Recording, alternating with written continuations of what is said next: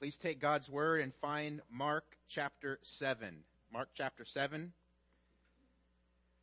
Our Lord, our God, our Savior, Jesus Christ, has something very important and serious to say to you through my mouth this morning. And so I pray as you have sung these songs and we have heard the scripture read, we have prayed, I pray that your heart now is ready to receive a heavy message from the word of truth. Let's begin by reading Mark 7, verses 14 to 23. Mark 7, verses 14 to 23. The title of the message this morning is Man's Greatest Problem. Mark 7, verse 14. After he, Jesus, called the crowd to him again, he began saying to them, "Listen to me, all of you, and understand. There is nothing outside the man which can defile him, if it goes into him, but the things which proceed out of man are what defile the man. If anyone has ears to hear, let him hear." When he had left the crowd and entered the house, his disciples questioned him about the parable. And he said to them, "Are you so lacking in understanding also? Do you not understand that whatever goes into the man from outside cannot defile him? Because it does not go into his heart, but into his stomach and is eliminated." Thus he declared all foods clean. And he was saying, that which proceeds out of the man, that is what defiles the man. For from within, out of the heart of men, proceed evil thoughts, fornications, thefts, murders, adulteries, deeds of coveting and wickedness, as well as deceit, sensuality, envy, slander, pride, and foolishness. All these evil things proceed from within and defile the man. This is God's inspired, inerrant word. May God bless the preaching of his word this morning. How many of you have ever been diagnosed with an illness? Serious or typical, right? Most of us have been to the doctor's office, and you say, "Doc, I'm hurting, or there's something growing on me or whatever. What's going on? Can you help me out?" And the doc looks at you, looks at the symptoms, listens to what you have to say, and he makes a diagnosis, right? All of you know that I've gone through something like that recently. I had a swelling on my lower neck that wasn't going away. I went to the doc's office. He said, "Based on what you've told me, based on what I've seen, this is what you probably have." But I didn't get the certain objective diagnosis until I went under the knife. They cut something out of me. They examined it. And then they came back and said, "Heitman, this is what you have."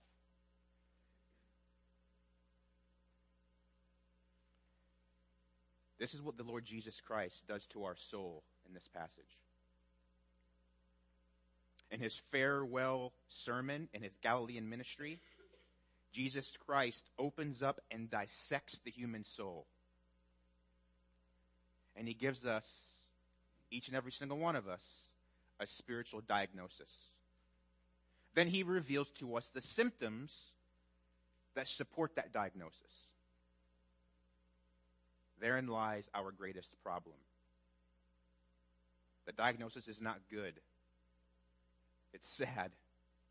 It's shocking. But it's true. Man's greatest problem is not anything on the outside. It's not his influences. It's not the bad company he or she may keep. It's not the culture he or she grew up in. It's not anything social. It's nothing physical. Man's greatest problem is this. Are you ready? His heart is corrupt. His heart is wicked. His heart is depraved. His heart is sick. from birth. This is clear. When Scripture talks about the human heart, it's used in a metaphorical way, right? The human heart can be defined in this way. It is the control center of your personality. The human heart is your inner soul. It's your seat of emotions. The seat of your motives and attitudes. It's the center of your thinking. It's the base of your emotions. It's the intentions of your will. It's your desires. Your heart, listen, is what makes you, you. Your heart is the totality of who you are before God. And by the way, there is no dichotomy between the heart and the mind, contrary to some secular doctrine. The Lord Jesus Christ said, love the Lord your God with all your heart, soul, mind, and strength. He's not saying that part of us is heart, and part of us is mind, and part of us is soul. No. Jesus is saying in that text that you are to love the Lord your God with every fiber of your being. We are made of soul, heart, mind, and body. Heart, soul, mind, they're synonyms. You cannot divorce your mind from your heart, and vice versa. Who you are is who you are in your heart. And what we see here in this text is that apart from regeneration, apart from the sovereign work of God in your life, changing you, transforming you, all of us sitting here today have wicked hearts. That's the Lord Jesus Christ's diagnosis of our soul. Let's look at this diagnosis more clearly in verses 14 and 21. This paragraph, this passage, picks up where we left off last week, where Jesus, as you remember from last week if you were here, Jesus indicts the Pharisees for what? For elevating human tradition above the Word of God.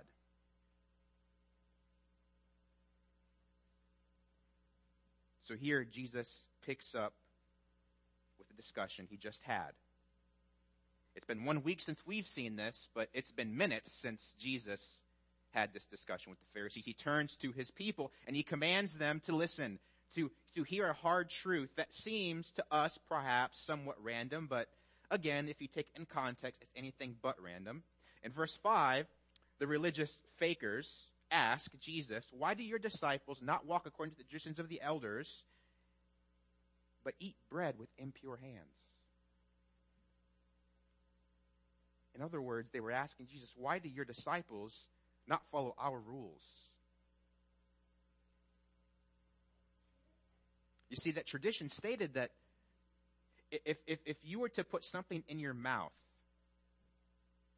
that was ceremonially unclean, your body would be spiritually contaminated.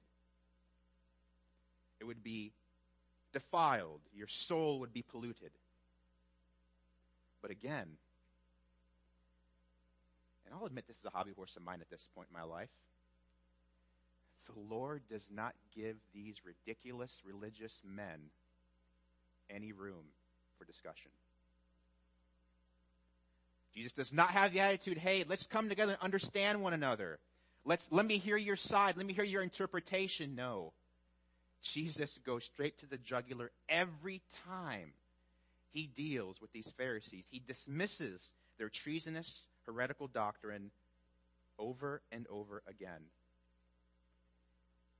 He picks up where he left off, and he does not let off at the gas pedal. It's full pedal to the metal here in this statement. He is continuing his indictment and his rebuke of the Pharisees in this passage. He continues to indict them by turning to the people and seizing the moment for a teaching opportunity. Like the wonderful master teacher Jesus Christ is, he is always looking for an opportunity to teach his sheep. So look at verse 15 more closely. It says, there is nothing outside the man which can defile him if it goes into him, but the things which proceed out of the man are what defile the man. Notice in this passage, Jesus makes that statement 4 times. Proceed out of the man. And as you've heard, perhaps from Aaron and I, when Jesus repeats something, he wants us to listen, right? If you're saying something to your friend or to your child or to your wife and you keep repeating yourself, it's kind of important to you. This phrase, proceed out of man, it's here in verse 15, verse 20 and 21, and once more in 23. And I don't think this morning I need to spend too much time on the exegesis of this passage, do I? I don't need to spend too much time explaining the grammar, the theology behind it. You know it. It's clear. The main point is clear, is it not? Jesus, again, he's saying the polar opposite of what the Pharisees taught. And you know what the Pharisees' response was? Again, this is the Jesus of the Bible. Matthew adds in chapter 15, verse 12, the disciples said to Jesus, hey, do you know that the Pharisees were offended when they heard this statement? The Pharisees were offended. And I don't want to go on this rabbit trail, but I want to remind you that truth does offend people. We don't want our personality to offend people, but the truth offends religious hypocrites. And if you've never offended anybody with your evangelism, then you're probably leaving something out. Jesus Christ in this passage, he is saying that all men, women, and children do not become sinful by anything external. Jesus is saying that the defilement, listen, is already there. The world does not put defilement into you. You already possess it. This is the great physician's universal diagnosis for mankind. One commentator said that the corruption of the human heart is a universal disease. We are all sinners, not because we sinned at one point. We sin because we're sinners. Again, that repetitive word proceed, used 4 times in this passage, they all have the same meaning. It means to go out forth from, to proceed out of, to go out. I think most translations render it that way, correct? Except for the Message. How does the Message render this? It's always funny when all mainline translations agree. I like to check what the Message says because they always have something kind of kooky. It says, listen to what the Message says. It says, it's not what you swallow that pollutes your life. Okay, that's pretty close. It's what you vomit. Vomit. Now that paints a vivid picture, but the Greek word for vomit is nowhere to be found in that passage, but they want you to get the strength of the passage. Again, just to be clear, then I'll move on. Jesus is saying here in this text that what comes out of your mouth, what thoughts you meditate on, the deeds you do in private and in public are a result of what's inside of you. What's inside of you and me is a depraved, wicked, evil, sinful, rebellious heart.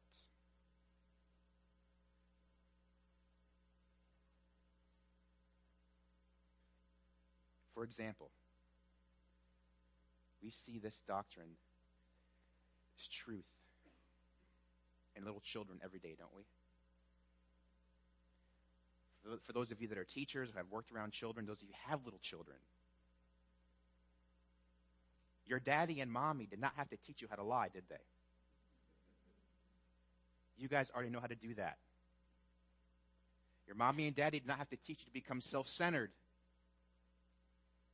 Your mommy and daddy did not have to teach you how to throw a temper tantrum. You already have that in your heart. It's there. And it didn't get there by anything external. That's man's greatest problem. Verse 17. When he had left the crowd and entered the house, his disciples questioned him about the parable. In other words, we again see how the disciples are slow to learn. They're slow learners. They're hard. They're dull. They think Jesus is giving them a riddle. But he's not. Verse 18, he said to them, "Are you so lacking in understanding also? Do you not understand that whatever goes into the man from outside cannot defile him?" So he's repeating himself again here. But he adds further elaboration, verse 19, because it does not go into the heart, but into his stomach and is eliminated. Thus he declared all foods clean. So you'll notice, if you have an NASB, that verse 16 is in brackets. And if you do not have an NASB, you probably don't even have verse 16 in your Bible, right? How many of you were noticing why I'm missing verse 16? Well, it's because that verse is not in the earliest, most reliable manuscript. So most mainline translations leave it out. And other places in Scripture, Jesus does say this, doesn't he? He who has an ear, let him hear. That is in the original in other passages. But I bring that kind of nerdy stuff out to let you know that in verse 19, what you see is parentheses. Those are not brackets. In other words, that is in the inspired original manuscripts. Mark went back after this and made that parenthetical statement. Why? Because the context, right? The Pharisees are majoring on a traditional rule. And Jesus is saying here, hey, it doesn't matter if you eat with washed hands, unwashed hands. It doesn't matter if you eat foods that are unclean or clean. It doesn't matter. Jesus is getting at the heart.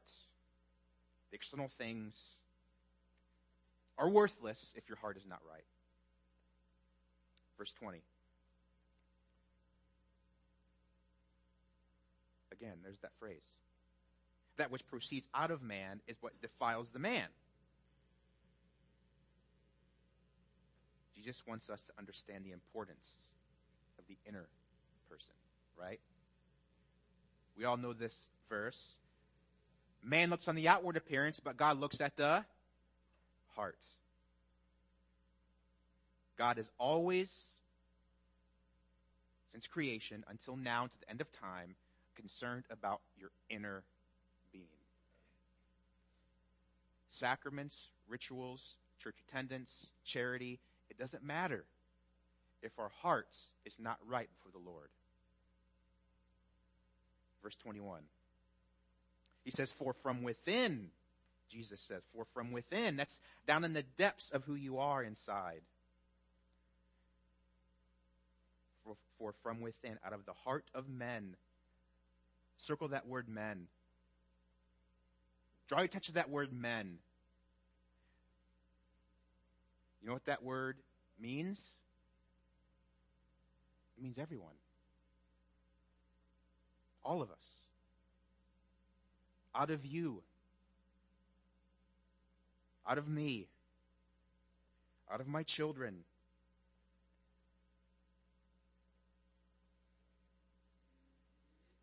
Out of everyone I know. Your heart is like a fountain that continuously, 24/7, bursts forth water. It was John Calvin that said, our heart is a factory of idols. Continuously producing idols, sin, unrighteousness. That's our diagnosis, brothers and sisters. For some of you, this isn't new. For some of you, have not heard this in a long time or maybe ever. But you'll see why it's so important for us to get this down and to be reminded of this. You'll see why in the conclusion. So our diagnosis is what? Our heart is wicked. Now, what are the symptoms that reveal this diagnosis? They are in verses 21 to 23. There are 13 of them. 13 symptoms of a radically depraved, wicked heart. The first one is evil thoughts. This is the overarching symptom here. They could actually, everyone after evil thoughts can, in a sense, be subordinated under this one. It's kind of like in 1 Timothy 3, where Paul lists the qualifications of elders. He says an elder must be above reproach, and then Paul lists really what that looks like. So all of these symptoms begin in the mind. Then we act them out. So these evil thoughts, these are referring to the person's inward reasoning, his thinking. Our minds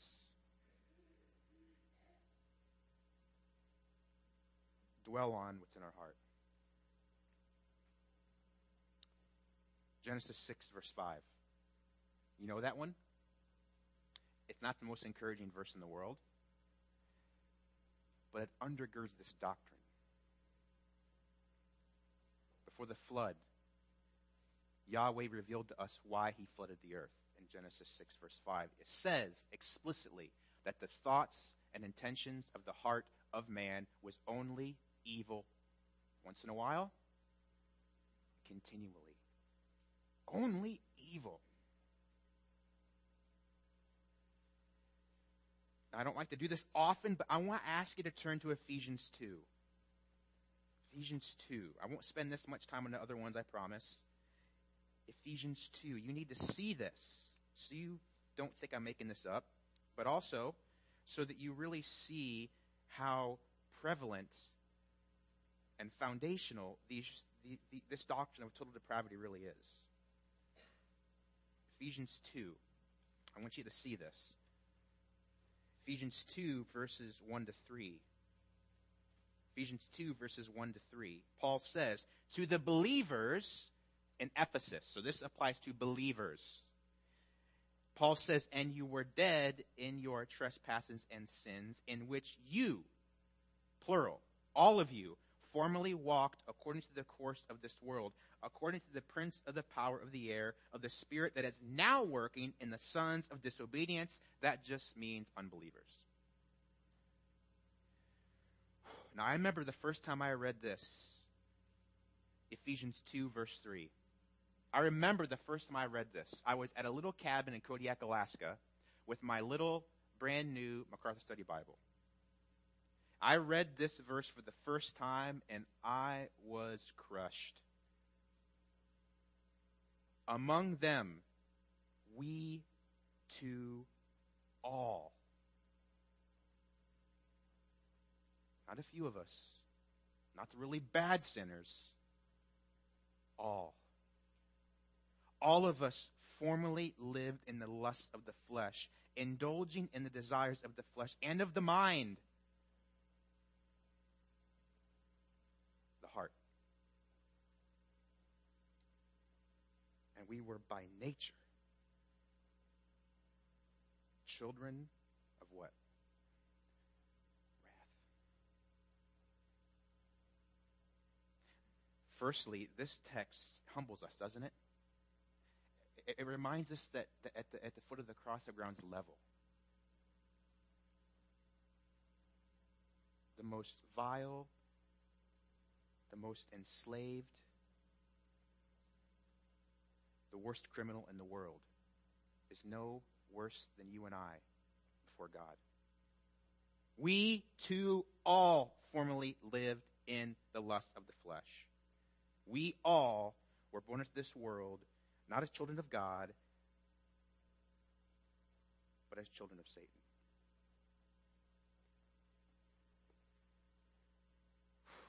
That's us, apart from the regenerative power of the Holy Spirit. So let's look at these 12. With the time I have left, I'll go through them fairly expediently. Some of these are going to make you uncomfortable. I'll try to keep it PG. but it's in the Bible, and we got to deal with it, right? Fornications. It's the Greek word porneia, from which we get the English word pornography. It's derived from a word that simply means sexual sin. It refers to all unlawful sexual activity. All. Now answer this question. Why do men and women engage in porneia? Not a trick question. It's because their heart's wicked. Number 3, thefts. Thefts. The verb form is klepto, from which we get the English word kleptomaniac. A kleptomaniac, kids, if you don't know, is just somebody that is a thief, and he steals all the time. Thievery is taking something that's not yours without permission. Why, brothers and sisters, do people commit thievery? Because their heart is wicked. You getting the pattern now? 4 murders. This is the illicit, unlawful taking of a person's life. Keyword, unlawful. This must be distinguished from killing. It's not wrong to kill in a certain context. Soldiers are commissioned by the government to serve as a sword to inflict justice on those who do evil. When a soldier kills in combat, he can have a clean conscience. When a police officer shoots a man in the act of a violent crime, that police officer can have a clean conscience, knowing that he is acting as an avenger of the government to bring justice on those who do evil. Romans 13. Why do people all over the world, since Cain and Abel, commit murder? Because the human heart is wicked.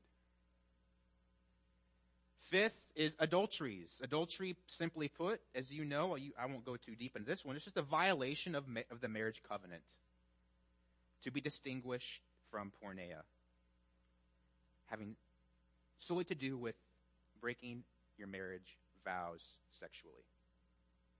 Why do people commit adultery? Because their heart is, thank you. See, I'm trying to be engaging with you.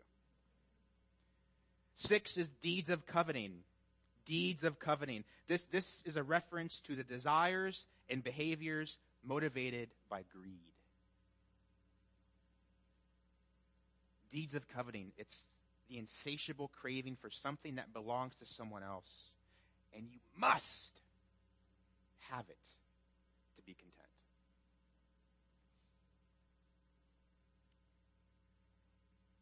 Usually my routine every morning is to scroll through the news. And as I've said before, if you follow me on Facebook, which if you don't, I don't blame you. I put on my Facebook page recently that I scroll through the news every morning. I don't spend a lot of time on it, or else it will just maybe go insane. But it just reminds me of how much people need Jesus, right? It's a reminder for us, these people are just off their rocker, and they just need the gospel. This one I read recently was about this young bride in her early 30s, late 20s. She was engaged to this man, and they agreed that they were going to have this lavish, foreign, eye-popping wedding, 60 G's. And she thought that it was reasonable to go ahead and ask people that she wanted to invite to contribute $1,500 to this wedding. You can Google it. And she was just shocked that she only got a few checks back in the mail. As the time drew near to this wedding that they were going to spend $60,000 on, her maid of honor and her husband was like, hey, you know what? Maybe we should just kind of go within our budget. Shocking suggestion, right? This lady flew off the handle. She wrote this long tirade on social media. It contained profanity. It contained all kinds of hate speech. She was livid. And yes, I'll admit, I read the whole thing. Because I was so, why somebody would just dismiss their friends and family because of a wedding. But anyway, so I read the whole thing. And you know why she felt entitled to this lavish wedding? You've read this?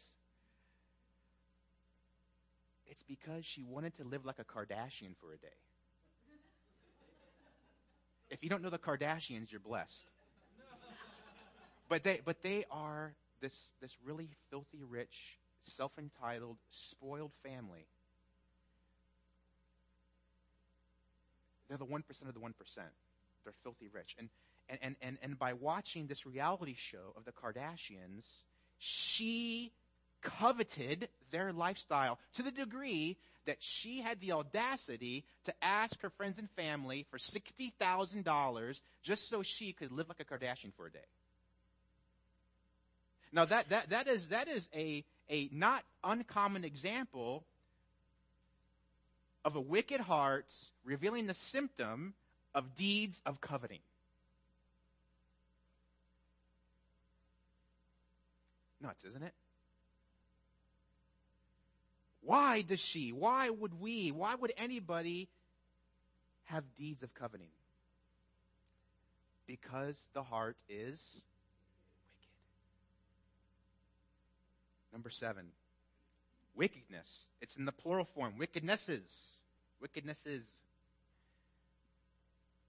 It's a reference to iniquity that's encompassed by everything that violates God's word. In other words, it's all sin. Number 8, as well as deceit. Now this is interesting for those of you who are hunters or want to be hunters. This is a hunting term.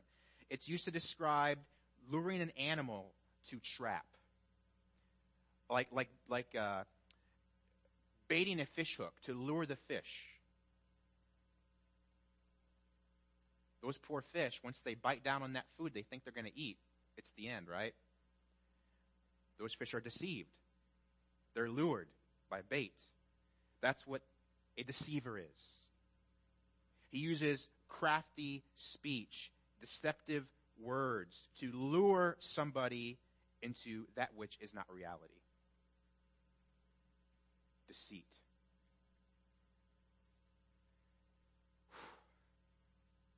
Why? Do children and adults don't get any much better, do they? Why do we practice deceit? Because the human heart is wicked. Number 10, envy, literally rendered as evil eye. It's a compound word in the Greek, evil eye. Jesus used it to describe eyes full of jealousy. Jealousy. Why are people envious? Because the human heart is wicked.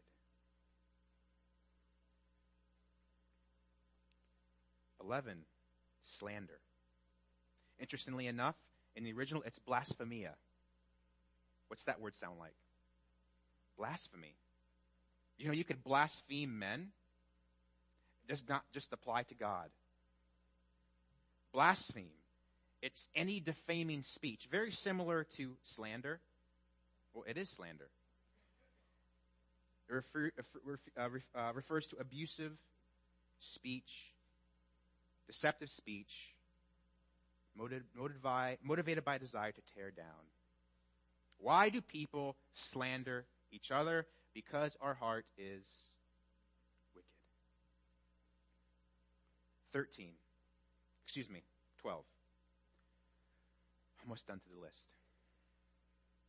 12 is pride. Pride. You know what pride is. We all have pride. In fact, I would argue that the source of all sin is pride, right?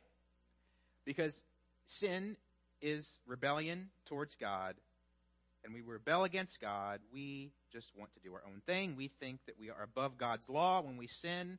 That's all pride is. Pride is simply to show yourself superior. to be arrogant, to be self-promotive, to show yourself above others. Pride, which we all have to some degree, and we will until glory. Where does that come from? Yes, thank you. We are prideful because our heart is wicked. Lastly, 13, foolishness. This is a general term used to describe moral folly, moral senselessness. A fool is one who lives free from any sense of responsibility. Now, what does Scripture, or whom does Scripture refer to as a fool? You guys know it. The unbeliever, the atheist, the non-believer in God. The Scripture calls them fools, right? Now, I'm not saying that we should use that as an evangelistic strategy. We shouldn't go around calling people fools, even though the Scripture says they are. That's just for your own information. So, fools. I could say much more about that. There are a million things going through my mind right now. A million examples of fools, but I won't go there. Why are people fools? Say it with conviction. People are fools because the human heart is... Thank you. Verse 23. Jesus says at the end of this list of symptoms, all these things proceed, there's that word again, go forth out of, from within, and defile the man. Brothers and sisters, if I sound repetitive today, it's because Jesus is in this text. These things, these list of 13 things and more, it's not exhaustive, right? You could go to Galatians 5 and you could read fruits of the flesh that would rightly augment this list. So this list is not meant to be exhaustive. These are just the most common ones that come out of our hearts. These 13 sins, these 13 symptoms of a wicked heart, they are in every single one of us, period. Now you say, Heitman, I've never killed anybody. And I would believe you. That's good that you haven't killed anybody. But you have in your heart, haven't you? Did not Jesus say that to be angry with your brother is to commit murder in your heart? You say, Heitman, I've been faithful to my wife, my husband, for 75 years, whatever.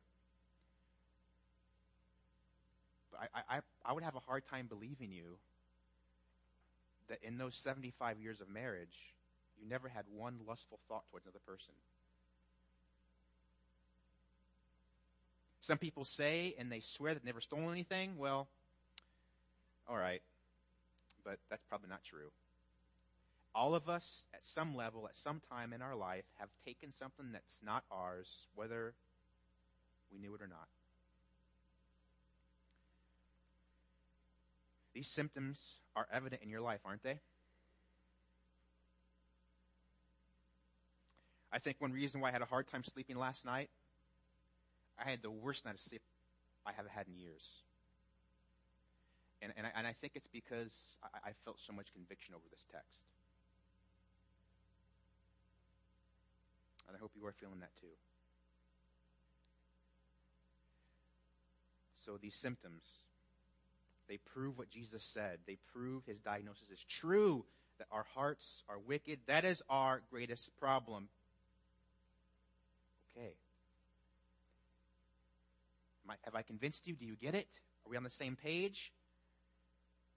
I think we are. So now the appropriate question to ask is, now what?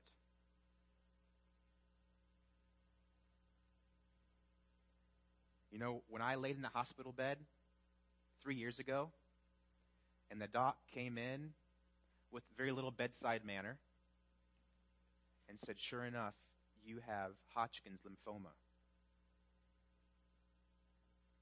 Do you know what my immediate question was? Okay, What's the treatment? When can we begin treatment? What's the prognosis? And so I hope you, brothers and sisters, if you haven't felt this before or in a long time, you see this text and you're like, okay, I get it. I'm sick. I have these sins in my heart and they don't go away. How can I be cured of this wicked heart? How can I seek treatment? What's the medicine? Where can I find intervention? I hope that's what you're asking. And as we know, there is a cure. There is a cure that will help us get rid of this disease. The cure is heart surgery. The cure is a heart transplant. We all need a new heart. We cannot enter heaven with the foul, wicked heart we were born with. John 3, verse 3 says, unless you are born again, you cannot enter the kingdom of heaven. To enter into the throne room of God, we need a clean heart, a pure heart, a heart that loves him truly, a heart that loves his word, a heart that loves his people, a heart that compels you to live for the glory of God alone. Let me conclude by saying everything that was spoken up to this point is necessary to help you feel the need for Jesus. If you don't understand how bad you are, you will not see how good Jesus truly is. If you don't understand what you really deserve, you will never understand the depth. You won't even begin to understand what the love of God truly is and what the gospel is and what God's will is for you. We all need a heart that displays fruits of the Spirit rather than the symptoms of a wicked heart. How do we obtain this new heart? How? What must I do to be saved? Believe. Believe in Jesus. Repent from sin. Trust in his vicarious sacrifice on the cross. In other words, truly believe in your heart that Jesus took the punishment you deserve. Believe that his resurrection vindicated his sacrifice and was acceptable to God the Father. Faith alone in the finished work of Christ. If you believe that, then you have a new heart. Because only somebody with a new heart can make that profession of faith. So this is the work of God. If you're here today and you don't know or you're unsure that you have a new heart, before the service is over, cry out to God. Ask him to save you.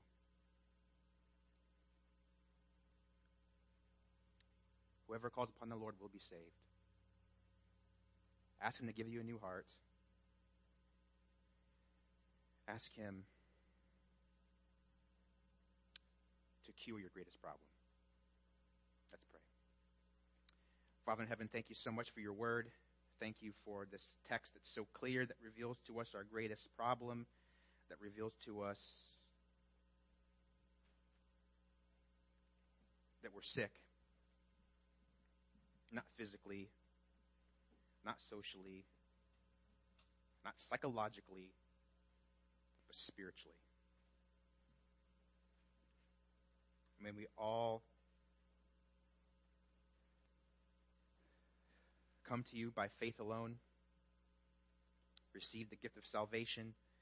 May that be enough. May that be sufficient for us to live our life, knowing that we have been saved from hell, knowing that you have given us a new heart freely. May that be sufficient for us, Lord. May this text that reveals a hard truth remind us of how wonderful it is to know you. That for those who believe in this room, we've been cured. And we can enter into your presence. And we long for that day, Lord. Come, Lord. In Jesus' name, amen.